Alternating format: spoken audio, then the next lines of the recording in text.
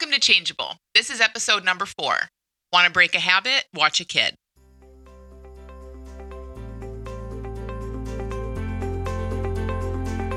Welcome, and thanks for tuning in to Changeable, a podcast about breaking habits, ending anxiety, and the ironic way change really works. And now, here's your host, Dr. Amy Johnson. Welcome back to Changeable. I'm happy to be back and to have you back listening. In this episode, I want to talk a little bit about one of my favorite ways to see how we humans are designed to work, and that's by watching children. So children remind us what life was like before we added so much. They show us kind of how we come programmed, wired right out of the gate before we go through life collecting thoughts and insecurities and beliefs and opinions and all of this stuff that we collect through life. So children show us what it's like before we start taking our thoughts, feelings, and behaviors so seriously and so personally. Before we started seeing all that complexity that we observe out in the physical world and getting really bogged down in that. Children live, if you watch a kid, there's like a fluidity to how they go through life. They think and feel all kinds of stuff just like we do. The main difference is that they don't get so caught up in what they're experiencing because they're just more in the moment. They haven't yet learned, it hasn't occurred to them that they're this kind of person or that kind of person, or that life is supposed to be this way or that way. All of the layers of fears and beliefs and preferences and expectations that we adults innocently kind of gather and collect through life. Kids haven't done that yet. So they're still sort of relatively clear up there in a sense, so thought and feeling still shows up, comes to life through them just like it does to us and washes away just like it does within us. But it tends to happen a little more quickly and a little more cleanly sometimes in children because, again, innocently, we get in the way. We adults have so many opinions and preferences about what's showing up. It looks like it's about us. We want more of it or less of it. And that leads us to get in there and try to create more or less and judge it. And all that stuff we do about manipulating our experience and, paying attention to it and all of that stuff, it just kind of gets in the way. It kind of messes up the system a little bit, slows things down. It doesn't really mess the system up, but it slows things down, and we can get a little tangled in our experience. Kids, not really. They're pretty simple. They just live in the moment. They feel stuff. It's brought to life. It washes away. And then they're just on to the next. And it's a really awesome way, watching kids to be able to just kind of get that feel for, oh yeah, that's what's possible for us right now too. This isn't about being a person of a certain age, this lightness and presence, it doesn't expire once you hit a certain age or have a certain birthday. It's just that, we go up into our heads as we grow up, as our intellects get a little more complex and we think it's safer there. And that's a way that we can kind of make things go our way so we can have a nice life. All kinds of misunderstandings involved in that, but it's what happens and it's all right. But it's so refreshing, and so interesting and really just enlightening to watch a kid and say, oh, if I didn't have all this thinking that looks so real and true and heavy, that's more how it would go.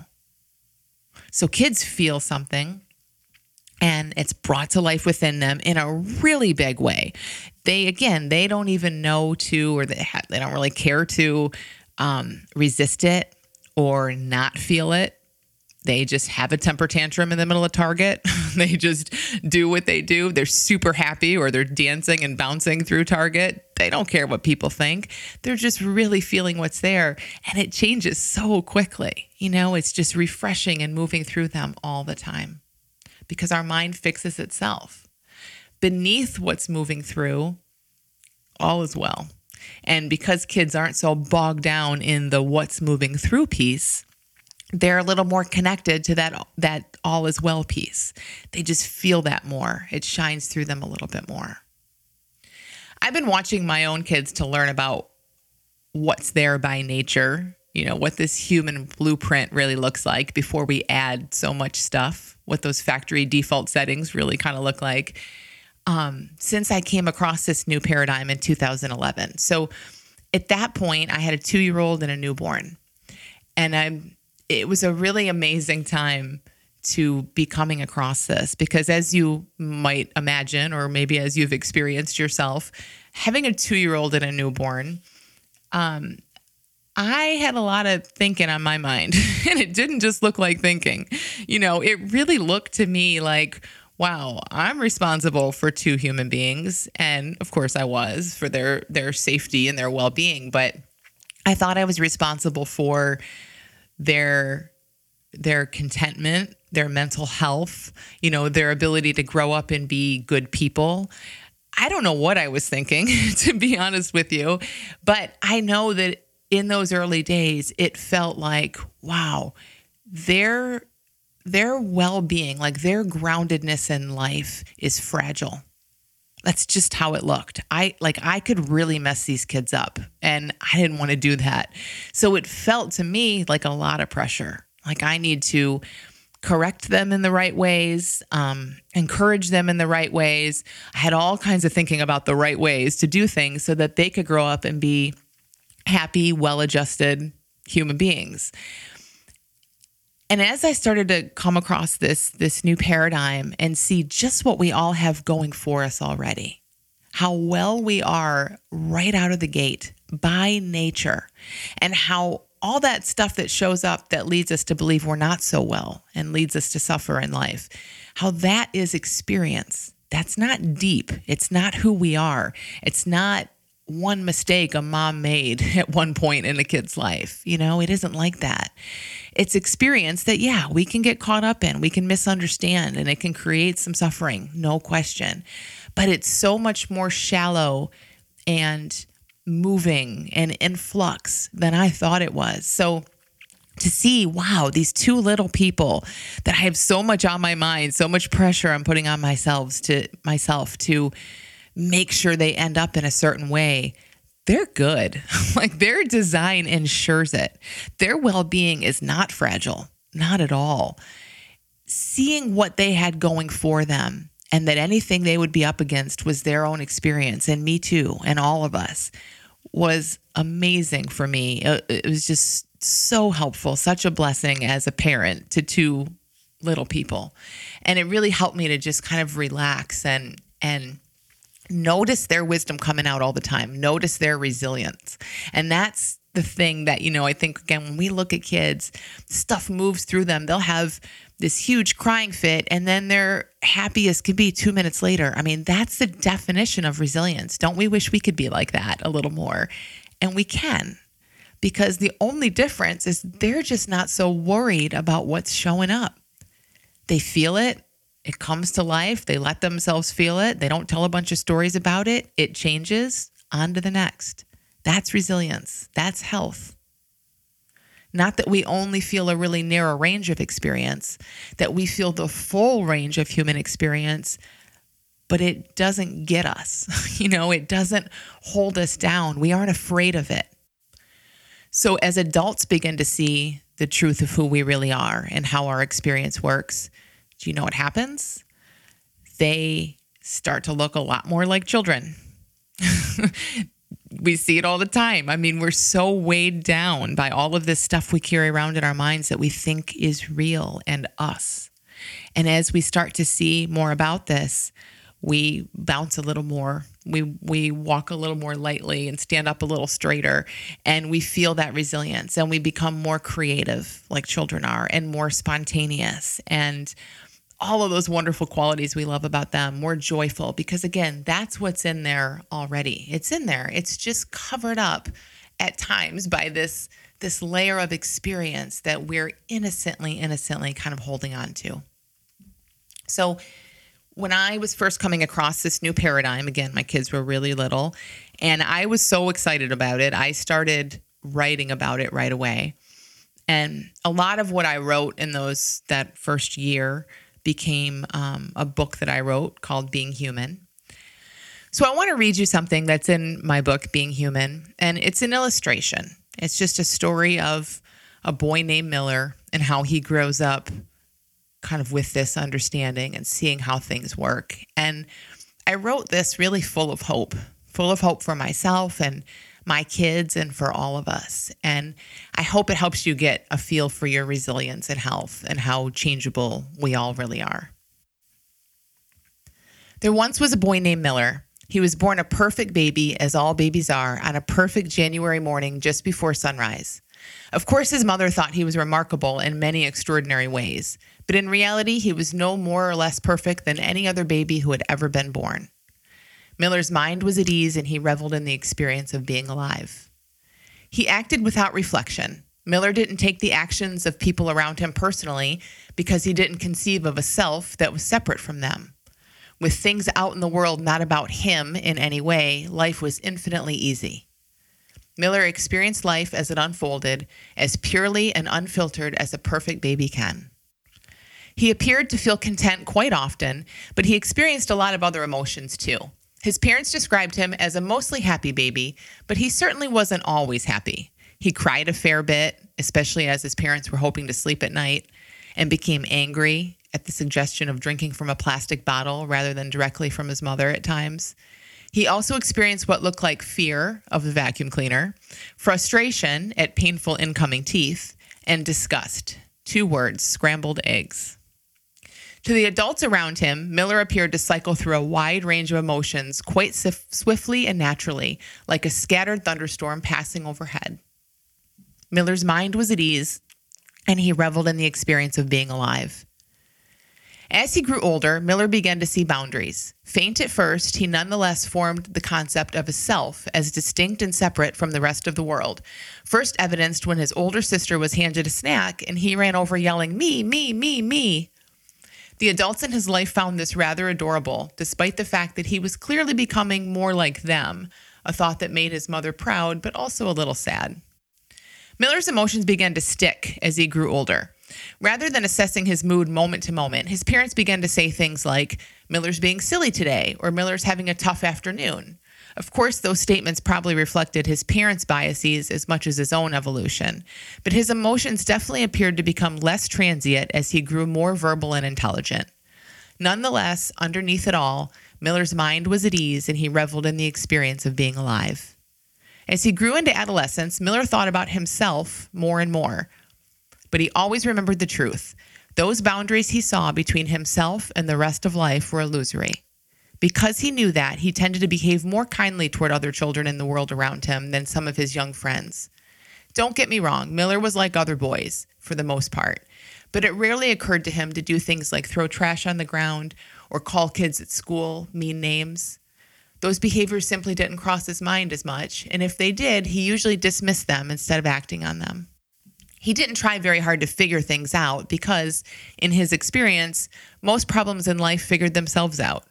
Making that his job, the way the adults around him seemed to, looked a little senseless to Miller. Miller knew that the thoughts that ran through his mind were fleeting and meaningless. He didn't take them very seriously most of the time. He simply noticed them with curiosity or interest. This wasn't always true. Like all humans, he got caught up in his thinking from time to time. His thought storms tended to be calmer, shorter, and less destructive than his friends, however, because he understood the fleeting and biased nature of thought. Why get caught up in something that wasn't real and would change in a flash? When Miller was feeling particularly unpleasant, he remembered what his mother had always told him. You're always and only feeling you're thinking, and thoughts and feelings are nothing to be afraid of. He understood that thoughts and feelings come and go, and that there was nothing in his experience to fear. That seemed to help him bounce back quite quickly, and he rarely felt stuck in a bad feeling for very long. Miller's mind was at ease, and he reveled in the experience of being alive. As a teenager, Miller had his share of ups and downs. Things didn't always go his way. The girl he loved broke up with him one day, and that threw him for a loop. He felt deep sadness, then anger, then loneliness. He questioned his own worth, like humans are wont to do. But Miller knew something not all teenage boys know. He knew he would bounce back to the underlying peace and connection that was there in all of life. Because peace and connection were who he was, his true nature, He knew he'd effortlessly return there, and he didn't have to actively do anything. He didn't have to get over the girl or move on at all. Those things would happen naturally on his behalf. Knowing that he wouldn't get stuck in his dark feelings forever made the darkness a wee bit lighter. He still wanted his girlfriend back, but, well, such is life. A deeper part of him knew he'd always be okay no matter what. Miller's mind was at ease, and he reveled in the experience of being alive. As Miller grew into a man, he delighted in life just like he had as a baby. He embraced change and welcomed challenge, which gave him a somewhat revered status among other adults. They looked at him and thought, what is it with that guy? Is he not afraid of anything? Does he not care what other people think, or that he might fail, or that he could lose everything? The truth was that, sure, daunting scenarios of letting down his family or ending up in a van by the river occasionally passed through his mind. But Miller knew that those thoughts passed through all human minds from time to time. He didn't believe they were his alone. He saw through their scary tone and the feelings they brought with them. They were more like shadows on the wall that only look like a monster than they were any kind of real monster. As such, he dismissed them relatively easily. Miller followed his heart with reckless abandon because he knew he ultimately had nothing to lose. Peace and contentment were his birthright. They were who he was, not things he had to earn. He couldn't earn them any more than he could lose them. So he simply didn't take circumstances so seriously. Peace and contentment weren't at stake, so life looked rather safe to Miller. He scratched his head as he watched his friends worry themselves sick over landing the right job, or as he watched them fail to go after their dreams because what if it doesn't work out, or what will people think? Because Miller knew without question that he could have a wonderful life regardless of the details, he simply wasn't held back in the same way. He did what he wanted to do and bounced back from disappointment easily. Miller's mind was at ease, and he reveled in the experience of being alive. Miller was kind to himself. He felt compassion much more than judgment toward himself and others. After all, he reasoned, we're all just humans doing what we believe is best. The way he looked at it, no one was truly to blame for what he or she did. What good was blame? Blame and judgment require some objective right and wrong, and Miller didn't quite see the world that way. He believed people did what made sense to them, given their current thinking, and he certainly couldn't fault someone for falling into the same insecure thinking that all humans fall into now and then. So while Miller lived through the same up and down circumstances as the people around him, his experience of those circumstances was quite different. And while he felt the same dark emotions from time to time, his comfort with those emotions ensured that he bounced back from them very quickly. Miller's mind was at ease, and he reveled in the experience of being alive. Miller spent his life doing the things he loved most. He played a lot, he loved a lot, worked a lot on things that felt like love, and enjoyed deep connection with the people around him. He often felt as if he were being guided through life. Miller loved using logic and his incredible intellect to solve puzzles and satisfy his intellectual curiosity, but he understood the limits of his thinking mind. He was often quietly tapped into what he called big mind, and it felt miraculous, like home. Miller's mind was at ease, and he reveled in the experience of being alive.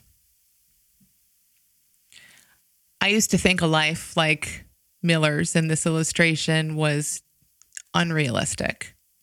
It was too good to be true, or it wasn't for people like me. But this really is how life can feel. You know, it can be more like this. We're still human. We still get to play the game. We still get to try things and fail at things and have things not go our way. But our security and our peace and our contentment aren't at stake. And when we know that, it changes the game in huge ways. Thank you for listening to Changeable. If you're enjoying this podcast, please let me know. Please subscribe or leave a review so that others who need change can find their way here. If you want more on how change really happens, head over to dramyjohnson.com and grab the free PDF, 3 Simple Ways to Break Free from Habits, Anxiety, and Addiction, even when you've already tried everything else.